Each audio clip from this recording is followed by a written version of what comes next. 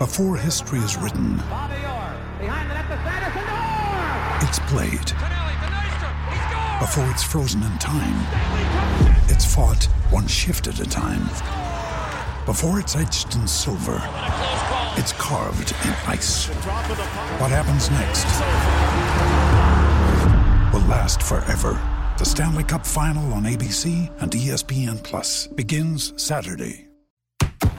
This is the Royal Blue Podcast from the Liverpool Echo, giving you the inside track on all the big talking points from Goodison Park.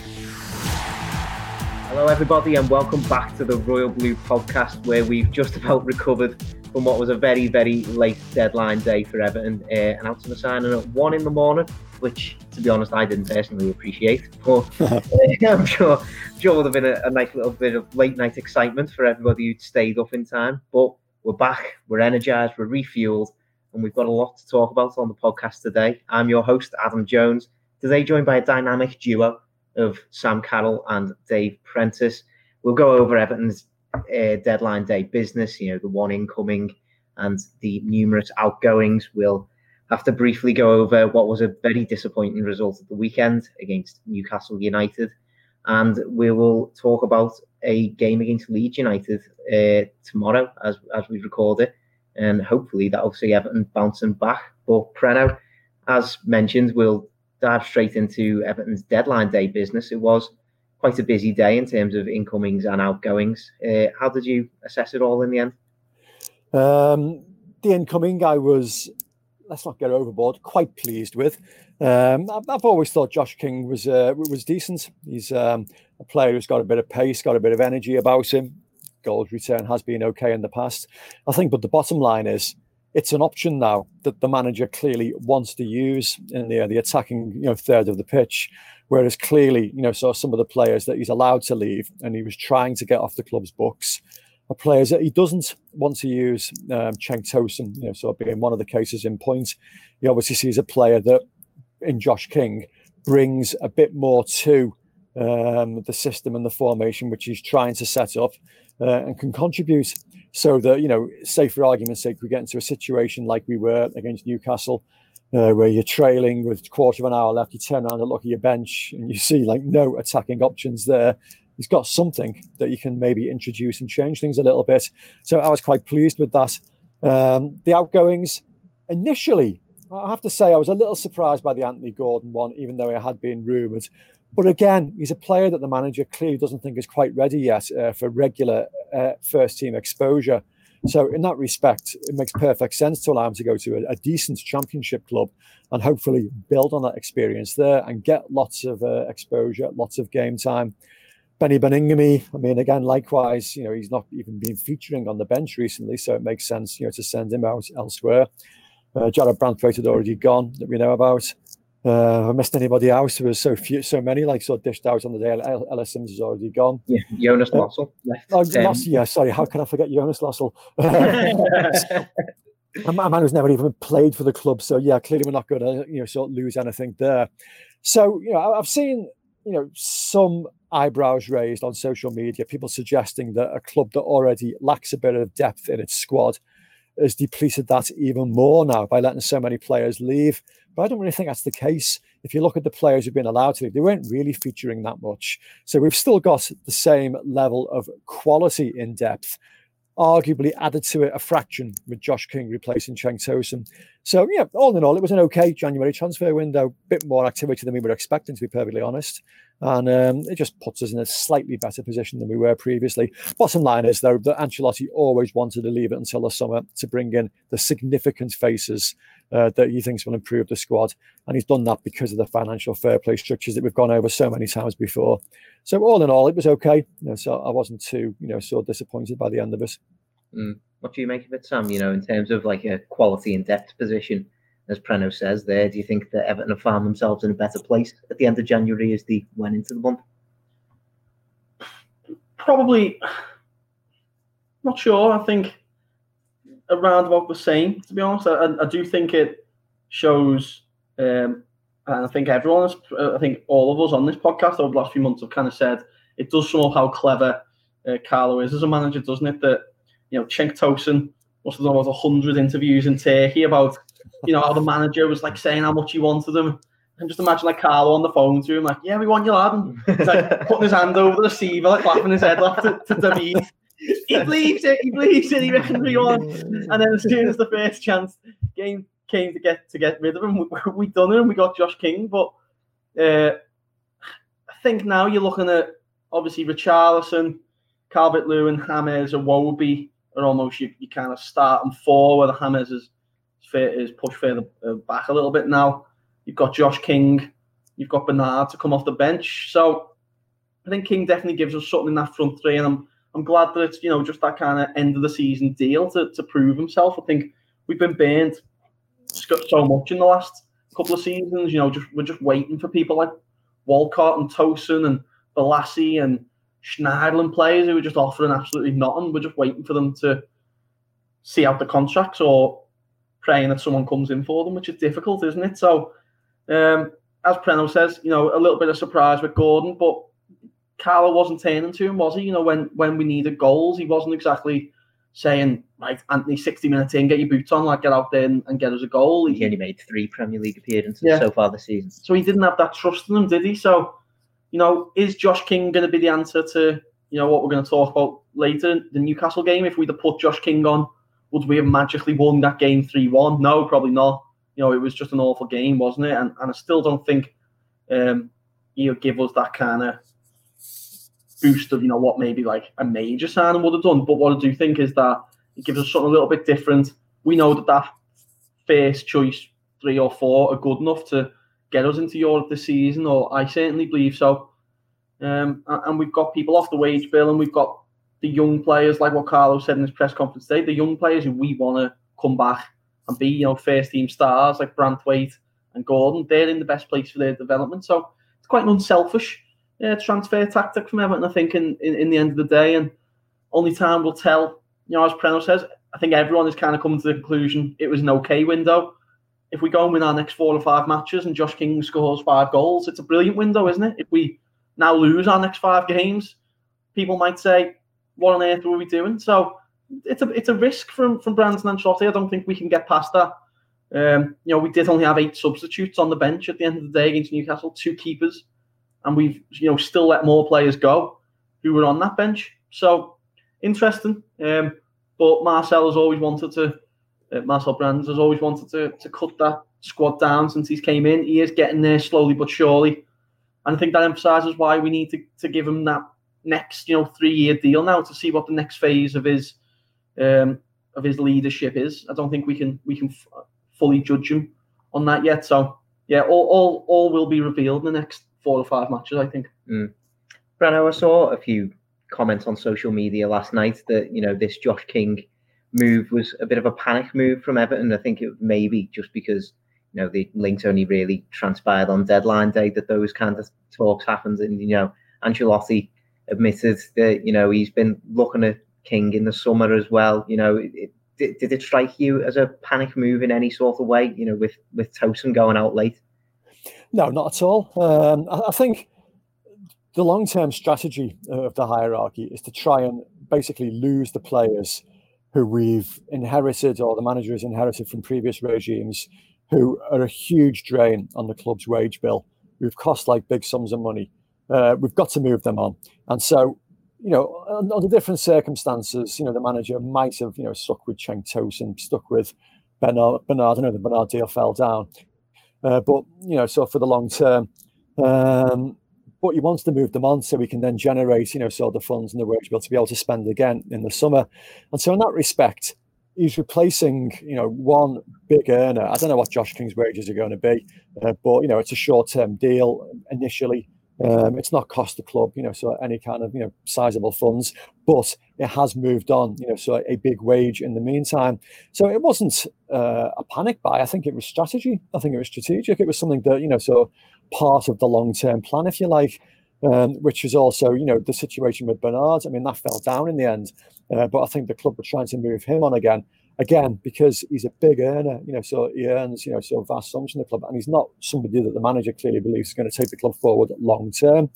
okay, he's not unhappy to have him back at the club. I think he will use him, and he said in today's press conference he will find more minutes for him between now and the end of the season.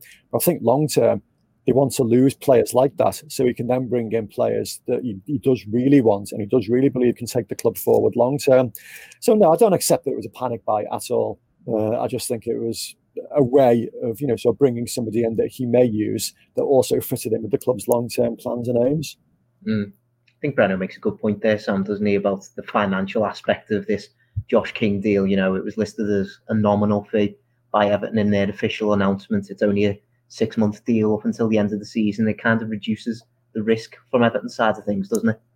It's just win-win, isn't it? I think that's obvious in the deal, that if he absolutely stinks the gaff out for the next 6 months, then he goes at the end of the season, doesn't he? And if he scores 10, 15 goals, which would be amazing, you'd like to think that the effect of, working with Carlo Ancelotti, training with James Rodriguez and Alan every day, and these people who probably he's looked up to for years, will have an effect on him and say he wants to stay at the club. You know what I mean? If he does do that well, that maybe other teams would start sniffing. So it's only good news for me. I think that if we'd have signed him, say on an 18-month deal, then you might have thought, I hope he plays well, because then you could have been left with just another situation like that where you get to summer and you're like, he's not really that good, we don't want him. So it'll be interesting to see what happens with our forward options now in the summer. I think it's probably, we've said this every summer now for about 10 years, haven't we? But probably going to be the most interesting summer at Everton, see who we bring in, what happens with Moise Kean. We've got loads of talented young lads now, it's not just Branthwaite and Gordon, you've got Thierry Small, you've got Nkunku, you've got Lewis Gibson, you've got João Virginia. You can go through a fair few of them. What's the plan for them? So now it's just kind of setting up to, I think, the second half of the season now is just crucial, isn't it? I think if we could get Europa League this season, I think it'd be massive. I think we could then maybe kick on, attract that next level of name that Carlo Ancelotti might want, and leaves us in a power position of, do we want to keep King? Do we want to give lads new deals? Do we want to extend James' deal, like is in his contract? Hopefully Luca Dean's contract is done by then. So there's a lot to play for in these next 20 odd games of the season. So as we've said, Everton have left themselves with a small, lean squad. But as Phil Kirkbride wrote in his piece today, let's hope it's lean and mean. But now I was saying to Sam earlier, with this Josh King deal, I can't help but draw parallels with the deal to bring Enner Valencia to Goodison Park a few years ago. I know there was a difference in that one because it was on loan rather than a permanent, but it's still a short-term deal. He's a very versatile forward who brings different qualities. He knows he's going to be playing second fiddle to a main striker if he was going to be playing through the middle. And of course, Enner Valencia, while he didn't join permanently in the end, he proved to be a pretty useful asset over his time at the club, didn't he? I hope that Josh King can have a similar sort of impact. Yeah, he was a qualified success, wasn't he? So we used him. He scored a couple of goals, and he was he had an impact, offers something a little bit different. I think, it's very similar. I would hope it would be even more successful because I just believe that Josh King has a bit more about him as a player. He's a guy that was at 2019 Manchester United were linked with signing him. I think it was only last year. Yeah. Well, last year, and he ended up going for Igalo. So the guy has some stature and some reputation in the game. I suppose people are looking at his recent record, and he's not scored at all in the Championship. To be fair, he's only played about 5 or 6 games, hasn't he? And it's clear that he didn't want to be at Bournemouth. So when they were relegated, he clearly believed he was better than that, and he probably is. So he's, I wouldn't say throwing his toys out the pram on down tools, but it looked like he wasn't happy to be there. Does that say something about his character? I don't know. We'll find out, so during the next few months, which again underlines what a clever deal it is by, not tying him to any particular long-term deal at all. Putting that carrot in front of him and seeing if he takes it. But yeah, I don't see there being any problems with the deal at all. Like as Sam said earlier, it's a win-win situation. And yeah, fingers crossed. I'd like to think he could have even more of an impact than Enner Valencia. But Valencia is somebody that we remember fondly, so there were no issues at all with his time at the football club. So hopefully this can be something similar, if not even better. Obviously, footy moves on and stuff, doesn't it? And you can't think about this, but it is quite funny to think that, for me growing up as a kid, I was like crying with happiness when we got Dennis Strachel. So we had a striker. It was just like the best day of my life at that point. So why? I've got to ask the question why. I just like the look of him. He was Argentinian. He's a big lad, Henny. Hey, he was brilliant. He was one of the brilliant. He was. To see a man reduced to tears after scoring against Chelsea, just sunk to his knees at the Gladys end. That was one of my favourite ever memories, I think. But the lad scored goals in the Premier League for 2.5 seasons. Adam said to me before, he's actually got more goals at Goodison Park than Cenk Tosun, hasn't he? Yeah, Josh King's got more goals at Goodison than the same amount of goals at Goodison as Cenk Tosun. Wow. So he scored 3 in 2017, and he's got 1 last year. We've signed him for a bit of a Nottingham fee, and we've got him to the end of the season. So for where we've been in past years, and playing Wayne Rooney and Davy Klaassen up front in a dynamic duo and stuff like that, we came on. So far from that, we've got Carlos, our manager, and to be honest, I think the Newcastle games had an effect on it. I think that if we were sat here after walloping Newcastle 4-0 on the weekend, I don't think there would have been anything. I think everyone would have been saying, great move to get Gordon out, and Josh King is going to be great and he'll fit right in. But because Newcastle again, as Leeds did, as West Ham did, as Newcastle somehow did again at St James Park here in the season, they brought up all the flaws and showed people how long this project could potentially take under Ancelotti. I think there's a natural amount of worry to it, isn't it? So I think hopefully this can be a big week for us. And I think if we get 2 wins in the next 7 days, then it'll all be roses again. Hopefully. I think Breno, Sam quite neatly takes us on to that Newcastle game, unfortunately, which we have to talk about. Very disappointing 2-0 defeat, thanks to a brace in the second half from Callum Wilson. It left Carlo Ancelotti, a bit surprised at the final whistle. You have to say, he was calling his players a bit lazy. He hinted at a lack of spirit, and he was hinting today at his press conference at a bit of complacency about the side in that game. And I think the manager was absolutely spot on with his summary there, wasn't he? Yeah, 100%. If we can just backtrack 30 seconds, by the way, Sam says if we can win the next 2 games in the next 7 days, everyone's laughing. He doesn't know we're playing Leeds away and Man United away, does he? Me, Crowell. Ever the optimist. I love the optimism of youth. Yeah, absolutely. No, I mean, I was pleased to see Carlo call the players out in the manner in which he did, because to me, yes, it just absolutely smacked of complacency. And to hear a manager use phrases like lazy in his post-match analysis, it's good, so he's not trying to protect them. He's done that privately in the past, and he's basically decided, well, hang on, so this is all down to you. You picked a strong team against a side that was absolutely, sort of toiling and going through the motions, and they just weren't at it.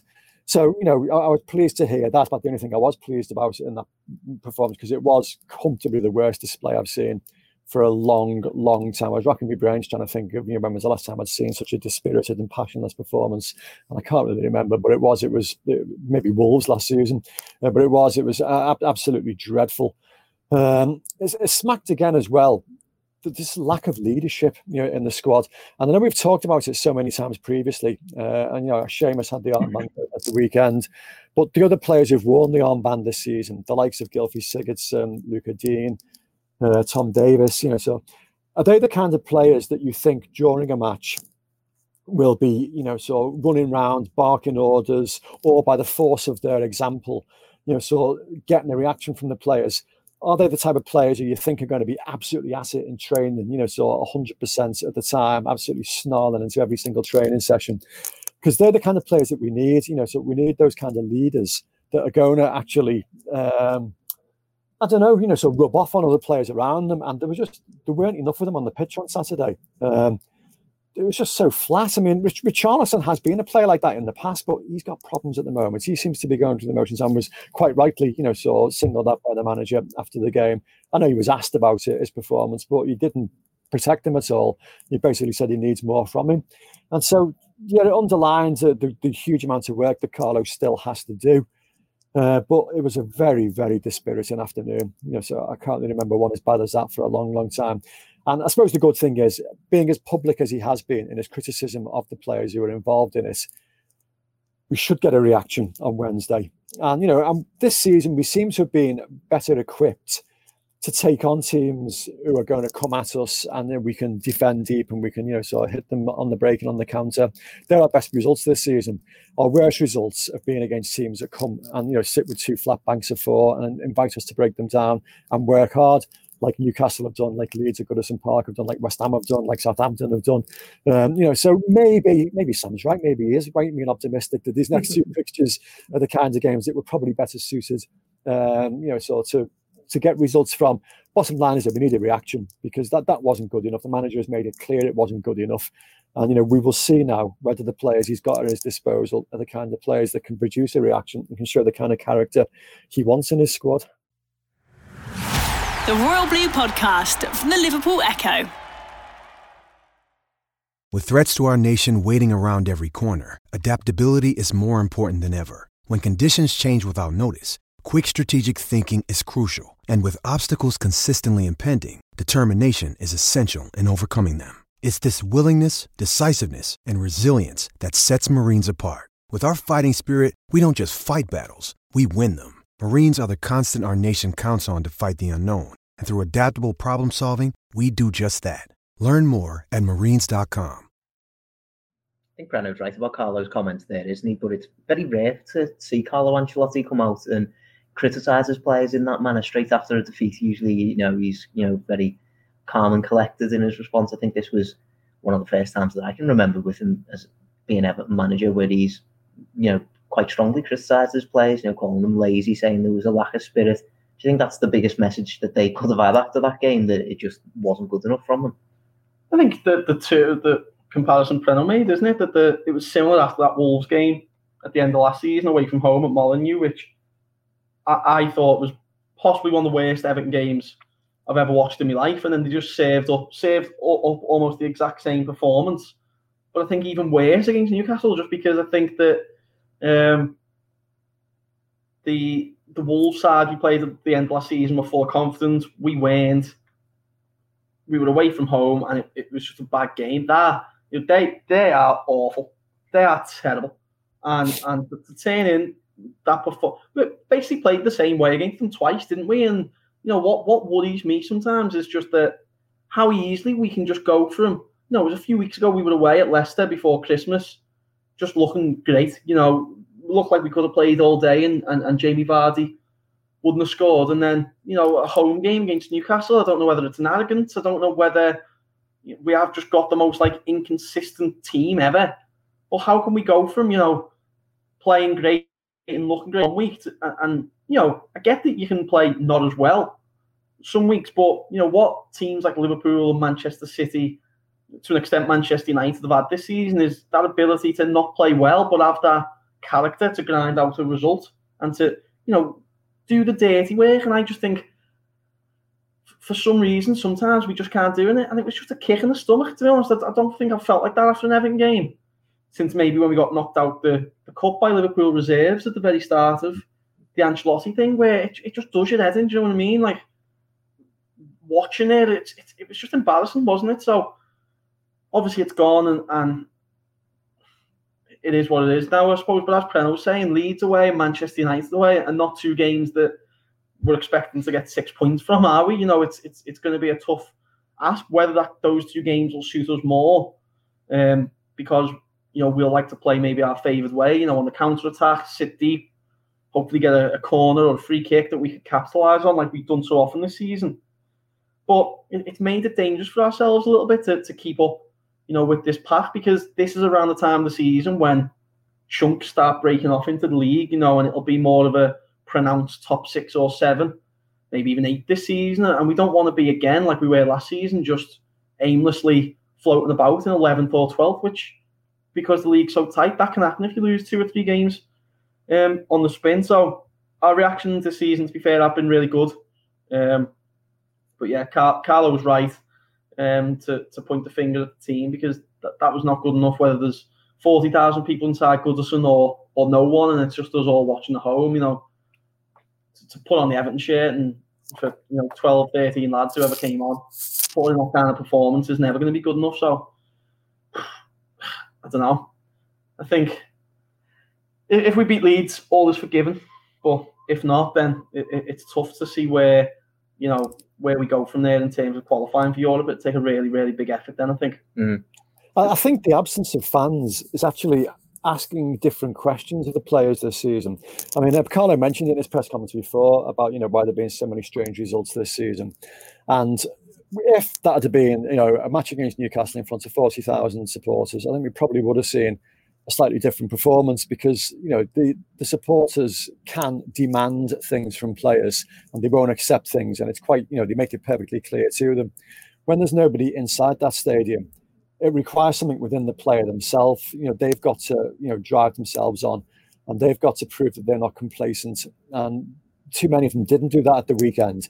And, if you look at I think it was the television put up those running stats, and Abdoulaye Doucouré was Everton's player that covered the most amount of ground, just over 9 kilometres, I think it was.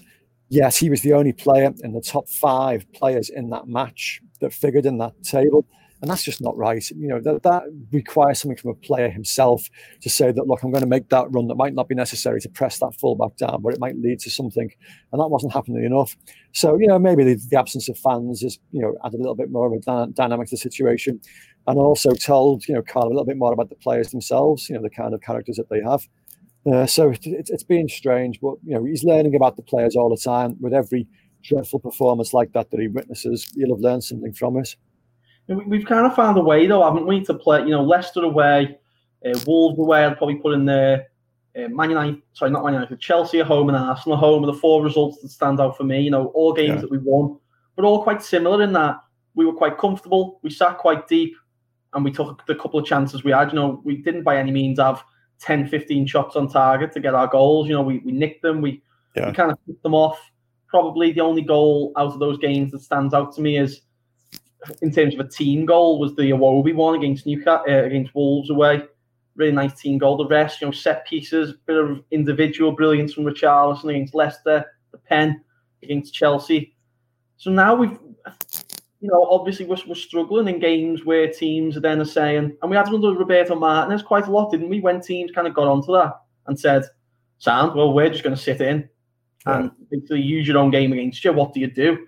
Newcastle away, Newcastle at home, Leeds at home, West Ham at home. We've seen maybe the Leeds game was a little bit more open, but we've lost all of them games. So I think, as you said, Preno, probably Ancelotti and David Ancelotti, who seems quite good tactically, and Dunk as well. They need to get their heads together. And do we have to look at a different style of play to try and win these matches? Because at the end of the day, what happens if we miss out on the Champions League or Europa League by 5 or 6 points at the end of the season? And it's going to be a real kick in the teeth if it's 2 games against Newcastle, or Leeds could do the double over us now. West Ham have got a chance, I think, to do a double over us. Teams who are not even on our level, I don't think. So finding a way to play on the front foot and be able to score goals when the onus is on us to have the ball and have possession, and just to let the shackles loose a little bit on players like Richarlison, because that's what we're going to need to do now to take that next step. It's getting the balance right, I think, because I was just looking at the results from this season, and we had that wonderful start when we were playing really open football, but that was turned on its head by, I think we lost 4 in 5 games: Southampton, Newcastle, Man United, Leeds, and interrupted only by that win at Fulham. And I think Duncan referred to it in his pre-match interview at the weekend. And he spoke really well too, by the way. I was quite pleased to see that, so rather than go straight to the manager, so they put him out there. And he spoke very well and said that there was, a conscious decision that they were too open, and, they were allowing themselves to be, sort of caught at the back. So they changed things around a little bit, so started defending deeper. And then we got that Chelsea, Leicester, Arsenal, so back-to-back wins, win at Sheffield United. It's almost like that's being found out now as well, and they need to find like a hybrid of both of those styles that is going to, so suddenly, return to those like positive results again. And it's just the nature of football management. It doesn't take long for teams to work out how a particular team is playing and find out a way to undermine them. Sheffield United are the best case in point of that. They went through an entire season last season playing the way they did, and spectacular success. This season looks like they're going down. So teams get found out very, very quickly.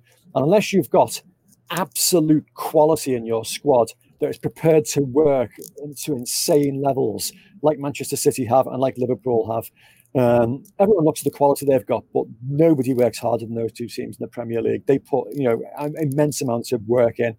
And so, we haven't got that level of quality, but we need to match that level of work rate. So we need to try and find a blend that can, sort of take both of those styles, apply that level of work rate to it. And fingers crossed that'll be enough to take us to, what still could be a very successful season. We're only halfway through, so there's still, so plenty of football still to be played. But we need to sort it out sooner rather than later. Speaking about work rate and intensity, Everton are going to need to be right on it against Leeds, aren't they? Because I think that they're the two hallmarks of the way Marcelo Bielsa set up his side, isn't it? One of the reasons I have for optimism, though, just going to quickly go off topic just slightly. Oh, there we go. For Preno, is that one of my first memories of being that kind of liking footy was we were all sat in my nan's back in the day when you'd listen to the games on like Radio City or Merseyside. I don't know if you were there, Preno, but when we'd had that mad record and not winning, Elland Road and Rooney scored. Of course I was there. Yeah. And that was generally one of my best early moments as an Evertonian. I think we'd only just got our season tickets or whatever, but remember, I could tell by like the way my dad was reacting that he couldn't believe we'd won, and because I was 7 or 8, Rooney felt like he was like our age basically, didn't he? Because he was only 16, 17. So that was then, and that must have been one of the last times we played at Elland Road before they got relegated. And my nan has just moved in to a new house, so some eerie coincidences going on there. A little shout out. I'm trying to follow the rationale and the logic in there, and I'm basically what I'm saying. I was meaning to have to go to my nan's and listen to the Leeds game on Radio Merseyside on the weekend. I'll have some of that socially distanced, obviously. Yeah. But no, I mean, we had like a really strange record at Elland Road, where 1950 or 51, I think it was, when Tommy Eglinton scored twice, was the last time we'd won there in the league before that Wayne Rooney goal. And that was when, we were so excited about Rooney. It was the week after the Arsenal goal. And for me, that goal at Leeds is arguably even better than what he scored against Arsenal. It was just absolutely something else. And there was a real mood of optimism about the place. Because we have uncovered this incredible young talent. Elland Road is also, of course, the venue where we won the 1995 FA Cup semi-final, which everyone remembers very, very fondly. But they were few and far between. Do we remember it? I was in the womb. Yeah. Well, the only other time we'd won there was in '85 in the FA Cup when Sharpie and Sheedy scored.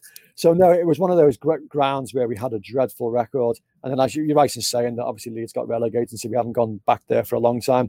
Apart from the one occasion when David Moyes took a team there in the league. Francisco Junior was in midfield, and we ended up sort of getting beat 2-1, I think it was. So yeah, it's not a ground where we have particularly fond memories. But that's largely because they create such a great atmosphere there. They won't be doing that this time. It's just going to be two, sort of like-minded groups of players up against each other. So it's up to the players, so they can't claim that they're going to be intimidated by the atmosphere or anything else that's going on. It's up to the players to prove that they are better than the players that Leeds have got, and we'll see. Leeds are also they're like a rubbish. This is going to come back to haunt me, isn't it? But they're like a rubbish version of us in the sense that.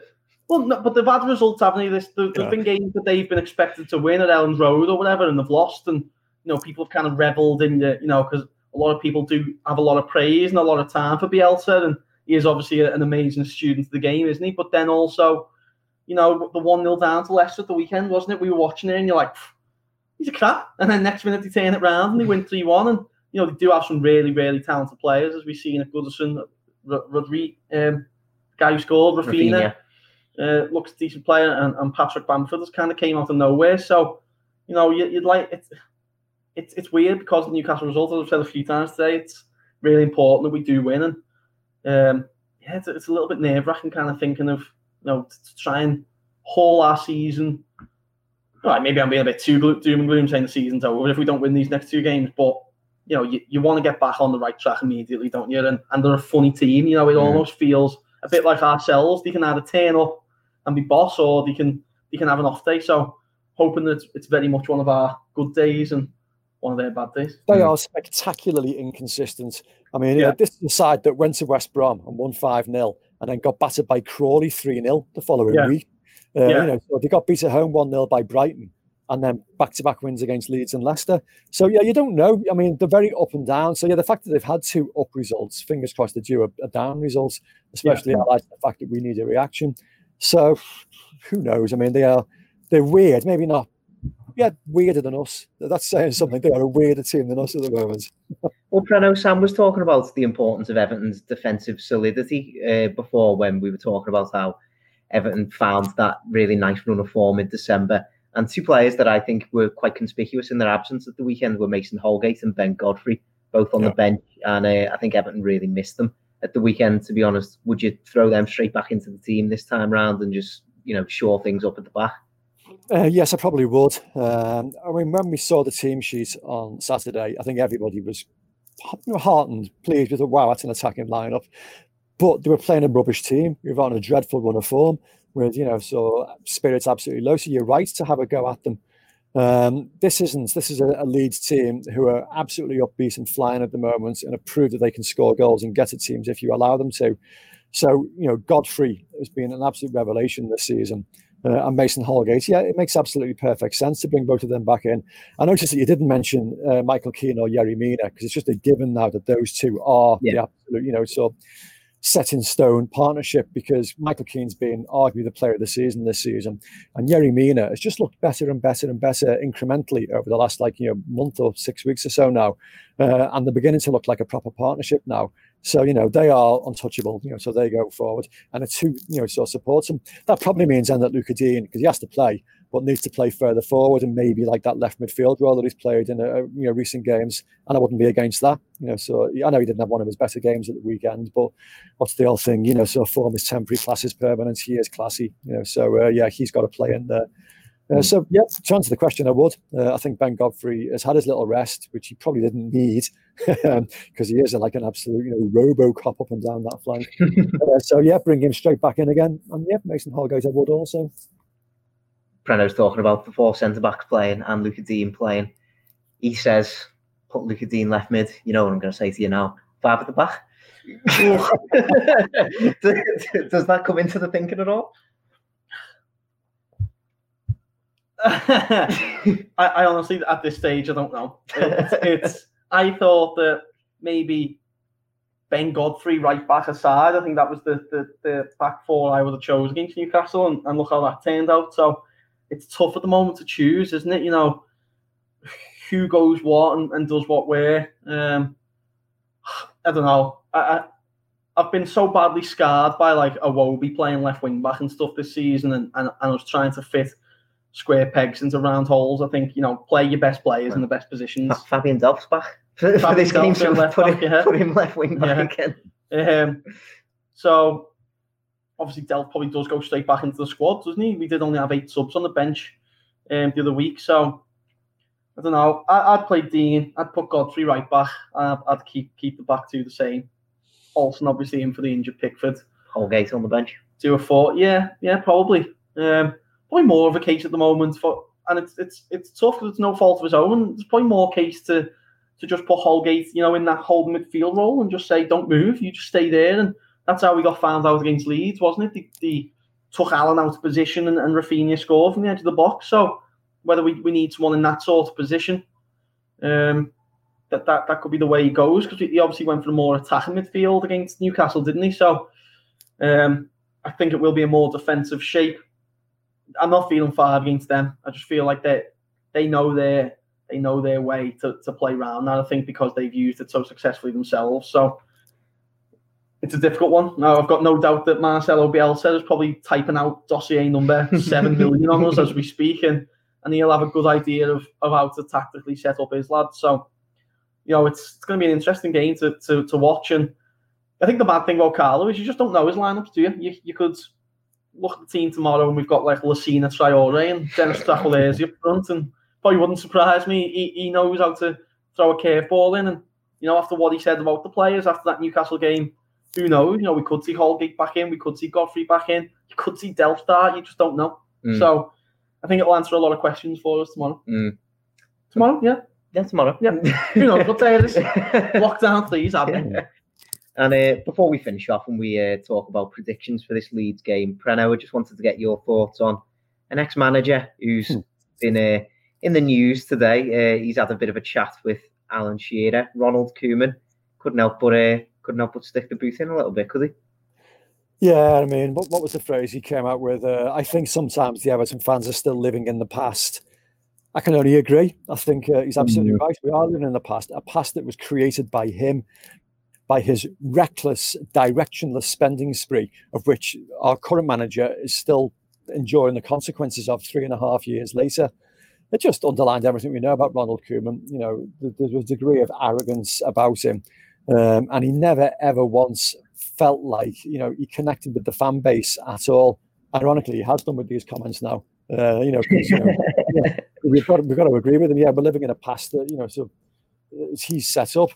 No, it doesn't surprise me. So it was a good interview, to be fair. I mean, Alan Shearer actually did the interview, and that comment alone set alarm bells ringing in his head, because he actually put on a side where he says that people write the same things about my club, Newcastle, and it's never well received. So he knew how it would be received by Everton supporters, and it wasn't particularly well received. I mean, I wasn't angered by it because we've put that behind us now. You know, he's now got his own problems at Barcelona, you know, so let him get on with it there.